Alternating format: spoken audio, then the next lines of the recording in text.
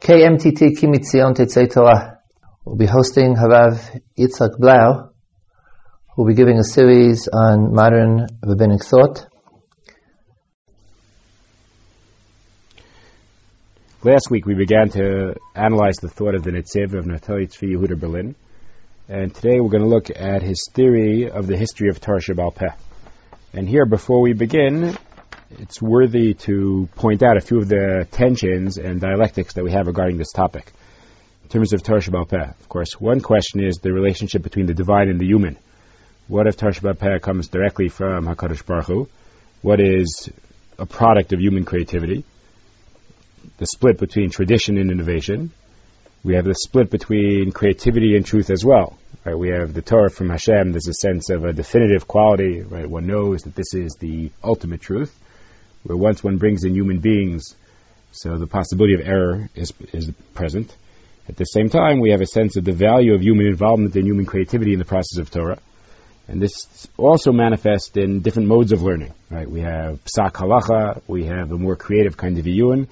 These are some of the tensions involved in this topic. And the Netziv has a tremendous analysis of this in which he traces these tensions through Jewish history.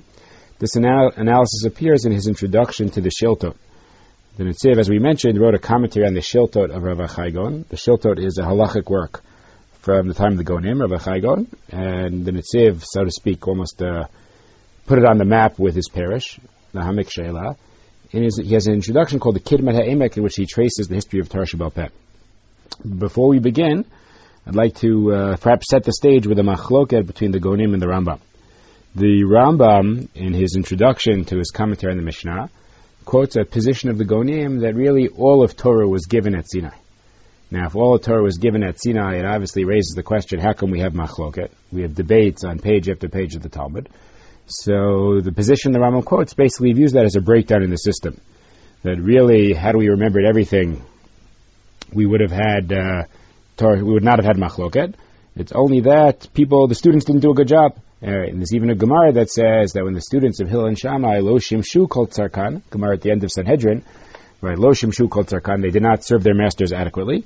That's when machloket gets started. And indeed, we certainly see over the course of Talmudic history sources that seem to indicate machloket growing over the course of time. In the time of Zugot, machloket was limited, and then over the course of Jewish history, machloket takes off. So the Gaonim basically would view the more human element of Torah as a product of the breakdown of halacha. Right? It was the plan B. Really, it should have all been the tradition we had from Sinai, about all the details, but due to lack of transmission or problems in transmission, we had to use human ingenuity to recover it, and hence we have machloket. Where the Rambam vociferously denies this approach. For the Rambam, Torah Shebaal Peh does not mean that every detail was given at Sinai. Rather, Torah Shebaal Peh means a system was given at Sinai, right? Certain basic facts, certain principles, certain methods, and then humans use their best of their thinking to try to work out the halacha. Now, of course, according to the Rambam, machloket need not be viewed as a breakdown in the system, but rather a fulfillment of the system. Right, that it's natural that if human beings use the best of their intellect and their efforts to try to understand the Torah, they will come to different conclusions. It should be pointed out, the Rambam has an interesting, different reading of that Gemara in Sanhedrin, when it says the Talmidim of Hillel and Shammai Lo Shimshu Kol Tzarkan.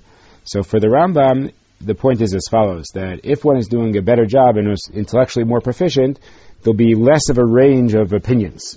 So often when one makes mistakes, or one is not precise, and one is not as talented, that the range of possibilities grows. So for the Rambam, there is still a sense in which, in a more perfect system, there'd be limited machloket, meaning more perfected intellects, and Talmidei Chachamim would come to the same conclusion. But when students start to do not such an excellent job, then machloket emerges. However, the Rambam would still say that the human part of Torah is part of the way the system is supposed to work, which is far different than the Gonim. So with this tension in mind, one view of Torah Shebaal Peh emphasizing the divine, one view of Torah Shebaal Peh emphasizing, or at least also emphasizing the human. We will now move on to the Netziv. So this is again the Netziv in Kidmat HaEmek, his introduction to his commentary on the Shiltot. So the Netziv begins by saying that there's really two parts of Torah. We have Torah referred to as Eish Dat, right? At HaKadosh Baruch Hu Ata Merivot Kodesh Uvimino Eish Dat Lamo. And he says that Eish and Dat refer to two parts of Torah. Dat refers to the basic what one is supposed to do. Right? A very simple, this is permitted, this is obligatory, this is problematic. Right? It quotes the pasuk, Kedat ma la'asot. Dat is very practically oriented, very simple answer. Where Eish is a much more intricate form of analysis. And he uses the image of sparks coming from a torch, right, in which there's a certain creative gesture that is implicit in the Eish. And he says the Torah is this combination of Dat and Eish. So right away we should point out the Netziv seems to be more in the Rambam's camp than the Gaonim's camp, in which the human creative element of Torah Sheba'al Peh is not a breakdown in the system, but is the way the system was meant to be. And there was always meant to be the Dat part and the Eish part. And there's an interesting reciprocal relationship between the Dat and the Eish, which is as follows. As Jewish history progresses, so the Eish is the human creative part, and sometimes that is applied to cases that were not included in the Dat, but a consensus can emerge over time. And if a consensus emerges over time, so then the Eish, that part of the Eish has transformed into Dat, meaning that is no longer a subject to dispute. That becomes a basic halachic fact that is part of the traditional system. The reciprocal relationship works in the other way also, in that the Eish is always working off the Dat.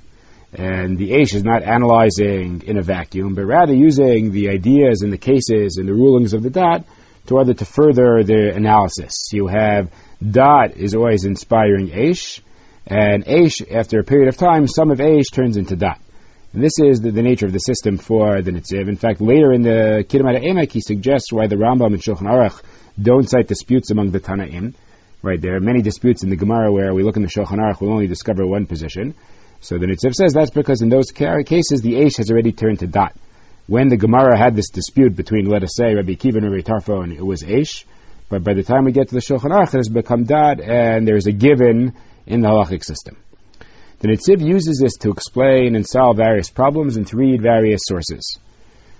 For example, the Gemara occasionally uses the phrase Gemiri or Hilchata Gemirila, which some Mefarshim take to mean as Halach LaMoshe Misinai.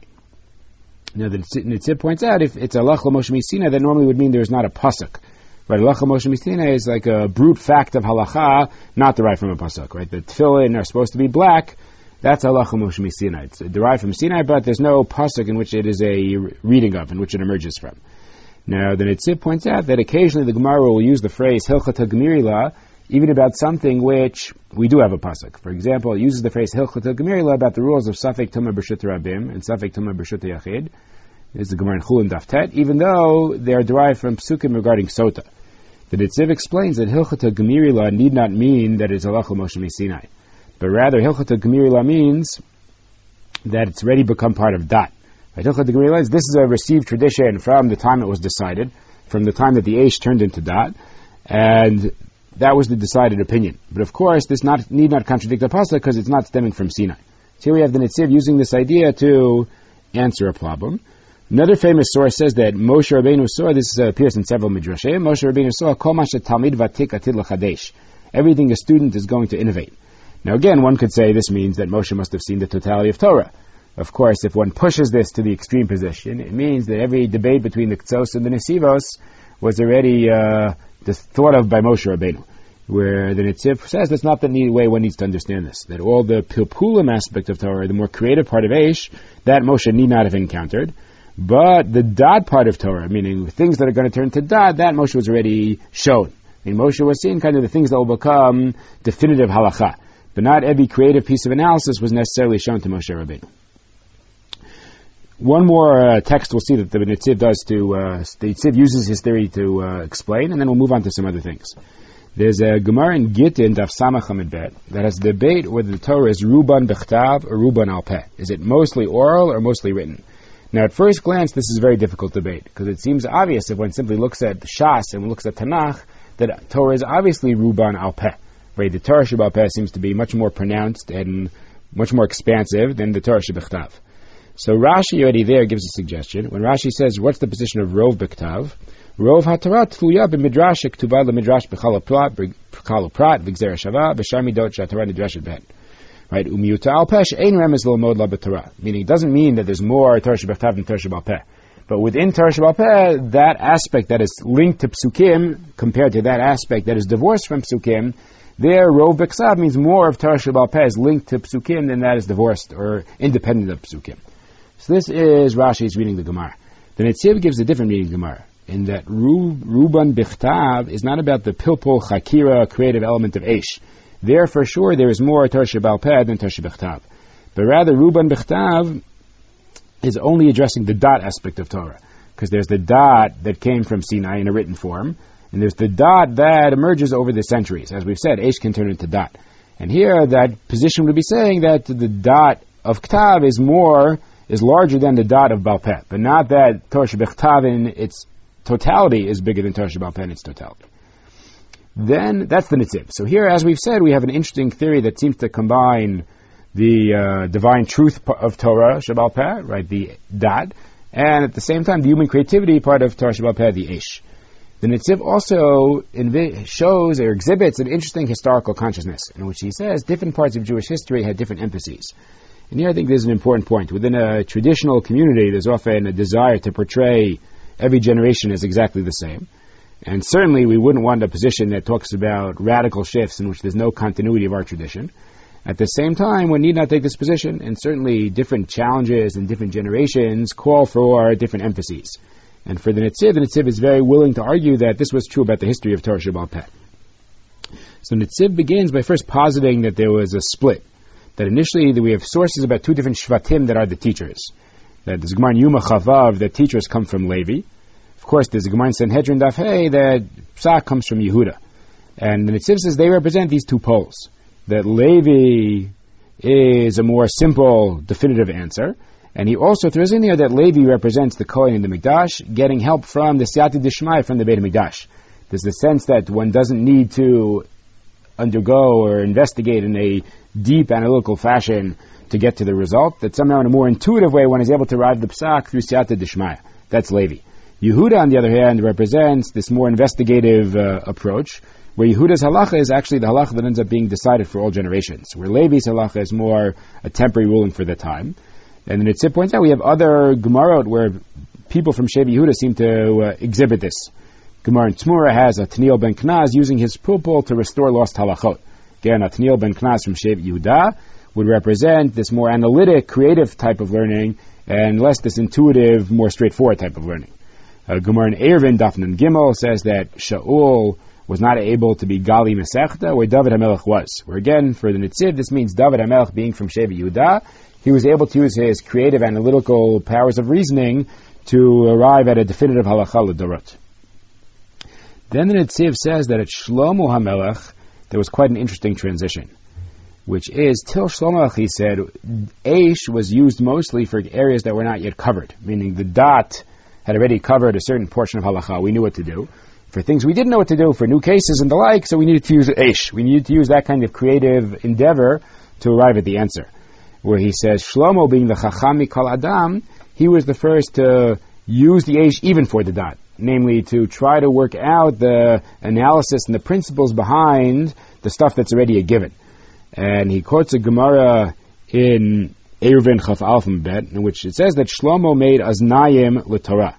Meaning beforehand, it says the Torah was like a kupa, she'ein l'Aznayim. It was like this box that didn't have handles. There's a Gemara in Eruvin and Chaf Alf Bet. And then at Shabbat Shlomo Vasalo Aznayim. And then Shlomo gave it handles, which for the Netziv, the handles, it means getting a handle on it, a certain ease of the ability to deal with Torah. And he says when you apply the Eish and understand all the principles behind it, this engenders three advantages. First of all, you're not always dependent on a tradition, right? If you don't have the Koach HaPilpul, then you need the tradition, and in lieu of a tradition, you're in trouble. Second of all, he argues that you'll remember it better. Many of us remember things better when it's not a brute fact, but rather the product of a process of reasoning. Thirdly, we'll be able to deal with new cases. Again, if one is stuck with a Masorah or dependent on Siyata Dishmaya, so then one has the potential of being unable to apply a ruling to a new case. Where if one is working through Chakira and Pilpul, then one is able to apply it to the new case. So this is Shlomo HaMelech's innovation regarding the applying of Eish to dot. Okay. Then we move towards the end of Bayit Rishon. Now again, during Bayit Rishon, we have a Beit Mikdash and we have Gilui Shechina. So it's easier to imagine the method of the Leviim, the Kohen method, this intuitive psak, this more simple analysis through Siyata Dishmaya, as being prominent. Towards the end of Bayit Rishon, there's a sense that this process might be beginning to fall apart. And here the Netziv gives a unique reading of a Gemara in Yuma. There's a Gemara in Yuma on Nun Bet Amud Bet, about Yoshio HaMelech being Gonez the Aron. that the Yoshio Melech knows that the first Beit Mikdash is going to be destroyed, and he's nervous about the fate of the Aron, so he hides it away. Now, the simple pshat of that Gemara might simply be that Yoshio does not want the Aron to be abused or misused somehow. But for the Netziv, there's a much broader point here, that the Aron represents, again, the Kohen getting the Siyata Dishmaya to Paskin. And Yoshio HaMelech understands that with the destruction of the Beit Mikdash, that's going to come to an end. So Yoshio's hiding the Aron is not just protecting the Aron, but signifying a shift in Jewish history. That we're going to move from this more simple, intuitive psak to a more creative and analytic psak, and that's the hiding the Aron. And then the pasuk in Divrei Yamin, the Gemara quote says, "Ivdu et Hashem Elokeichem," which for the Netziv, "Ivdu et Hashem Elokeichem" is saying, okay, that's it. We're not going to have the Aron to rely on anymore. Now we need to increase human effort and work to try to understand the Torah, the creative element and the human element is going to become more pronounced now. Now this changes our whole thinking about the learning of Bavel. And for Netziv, Galad Bavel is when there's a real flowering of this kind of more analytic creativity, which of course is manifest in the Talmud Bavli. Now, here you end up with a split between the Bavli and the Yerushalmi that we'll come back to. It's well known that the Talmud Yerushalmi often has more straightforward readings of the Mishnah and a more simplified analysis, where the Talmud Bavli often has a more intricate analysis, which sometimes even seems more far-fetched in terms of its reading of the Mishnah and the like. Which raises the question, how does one evaluate this comparison of the Bavli and the Yerushalmi? Now there's a Gemara in Sanhedrin Daf Chaf Daled that says, "B'mechshachim hoshivani kimtei olam, am Rabbi Yirmiyah zeh Talmudah shel Bavel." It relates the Talmud Bavli to sitting in darkness, which certainly one could take as a negative comment about the Talmud Bavli. Indeed, Rashi there in Sanhedrin says, "Shein nochen zem zeh," right? They're not at ease, right? They're fighting, right? The Talmidei Chacham of Bavel are arguing vociferously. V'Talmudam safek biyadam. And as a result, their learning is in doubt, right? They don't have this definitive conclusion, right? Where maybe in Eretz Yisrael there'd be more clear answer, where in Bavel we're kind of groping in the dark. The Netziv very interestingly reverses the evaluation of that Gemara, in which he says, "B'mechshachim hoshivani" is not a criticism of the Bavli. On the contrary, it's part of the greatness of the Bavli, in that it enables one to live in the darkness. Like when one is in Eretz Yisrael, so to speak, in the light, one has the Siyata Dishmaya and this more intuitive, simple kind of psak. But when it comes to Bavel, that would not work. But thankfully, we have the Talmud Bavli, we have this creative endeavor of learning, and that enables one to live in the darkness. So the Gemara in Sanhedrin actually becomes a praise of the Talmud Bavli rather than a criticism.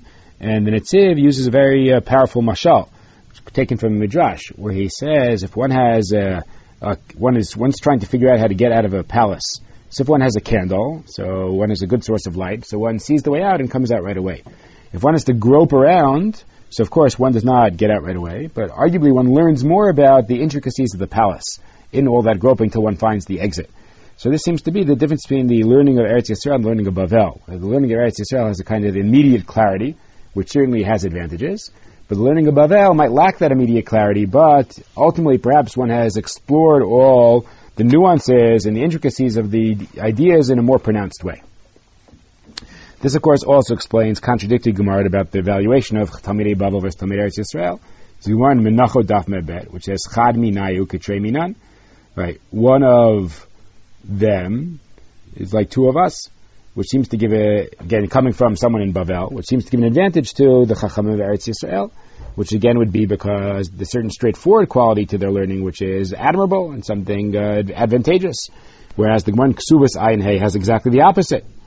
Right, that one of ours in Bavel, when one goes to Israel, becomes better than two of theirs. Again, this is because in Bavel one's acquired this creative koach pilpul, which is lacking in Eretz Yisrael.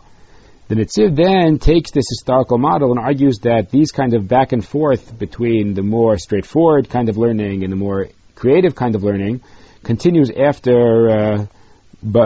continues throughout Jewish history. We've already seen how at the end of Beit Rishon, Yoshio HaMelech sees the need for it in Galad Bavel. So the Netziv says that when Beit Sheni started, there was a move to go back to the learning of Eretz Yisrael, a more simplified, intuitive, Siyata Dishmaya kind of learning. And then he argues that in the middle of Beit Sheni it started to break down. Right? We certainly have a sense that Beit Sheni did not have the presence of divinity, a Hitgalut Elokit, in the way that Beit Rishon does. So where Beit Rishon, perhaps this lasted through Beit Rishon, in Beit Sheni this does not last as well. And that's why in the middle of Beit Sheni we have Hillel, and of course Hillel is Ala mi Bavel. Namely, Hillel brings the Koach HaPilpul from Bavel, and he's able to kind of restore or balance or provide this other kind of learning that became necessary in the middle of Beit Sheni. Then the Netziv argues that this continues afterward. If one looks in the Psakim we have from the Gonim seem to not have such complex and intricate analysis, a much more straightforward kind of Psak. And the Gonim were kind of going back to the more straightforward learning. And here it's clear that the Netziv's breakdown, the split between more straightforward and more intricate, does not always divide them on Bavel Eretz Yisrael type lines. Right? We already saw in Bayit Sheni that Hillel brought this kind of learning to Eretz Yisrael.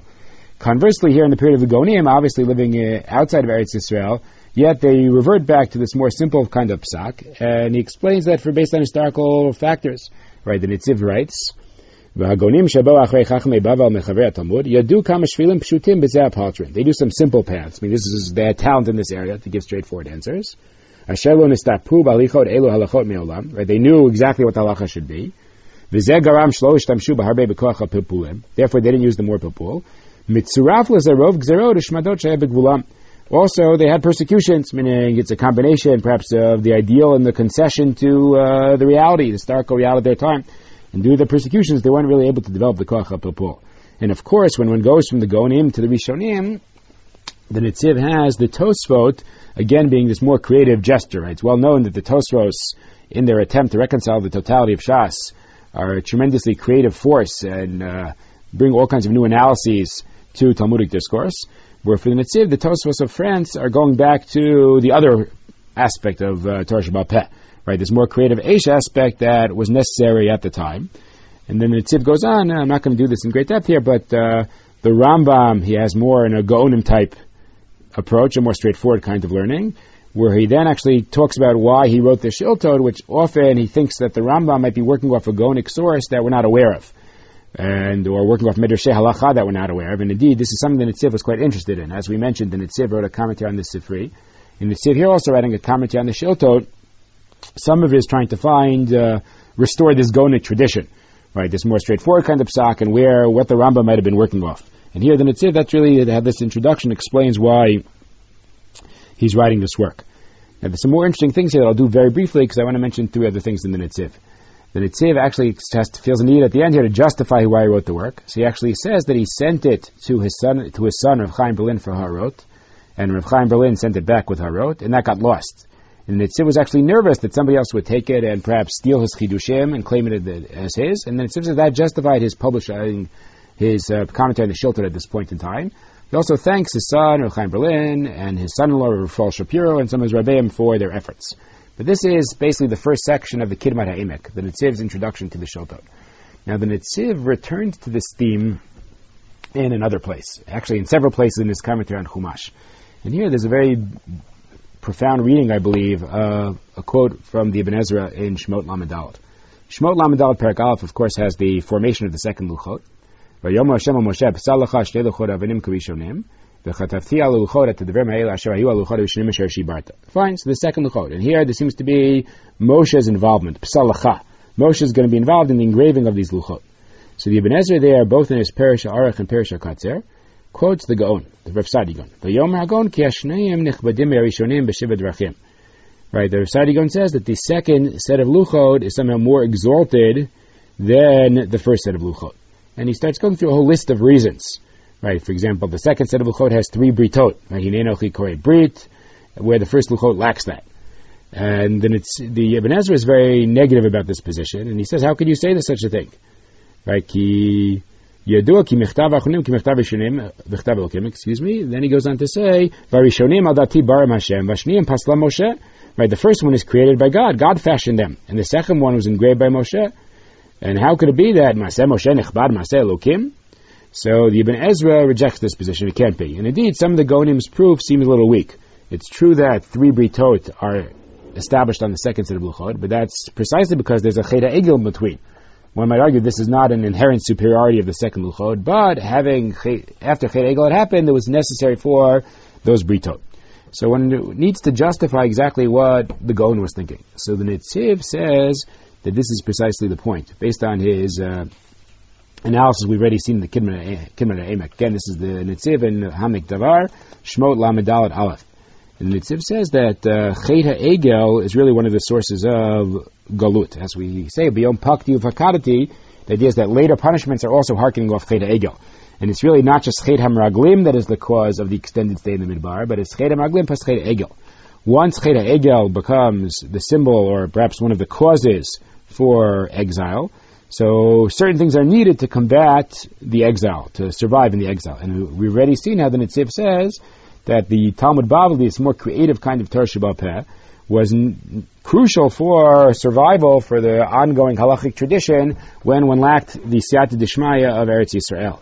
And here for the Netziv, that's exactly what's going on here, that the first Luchot represent the more simple kind of learning. And here the Netziv says that would be both the traditional facts and analogy. Meaning it's not, there's the first kind of learning, the dot was only repetition, but it was repetition and a more limited form of creativity, right? Anything new came up, you just try to figure out which case it was most like. It was all tradition, repetition, and analogy. Where the second kind of learning is a more creative kind of learning, where the human intellect is left to roam in a more free way, of course, again, working within the system of the tradition.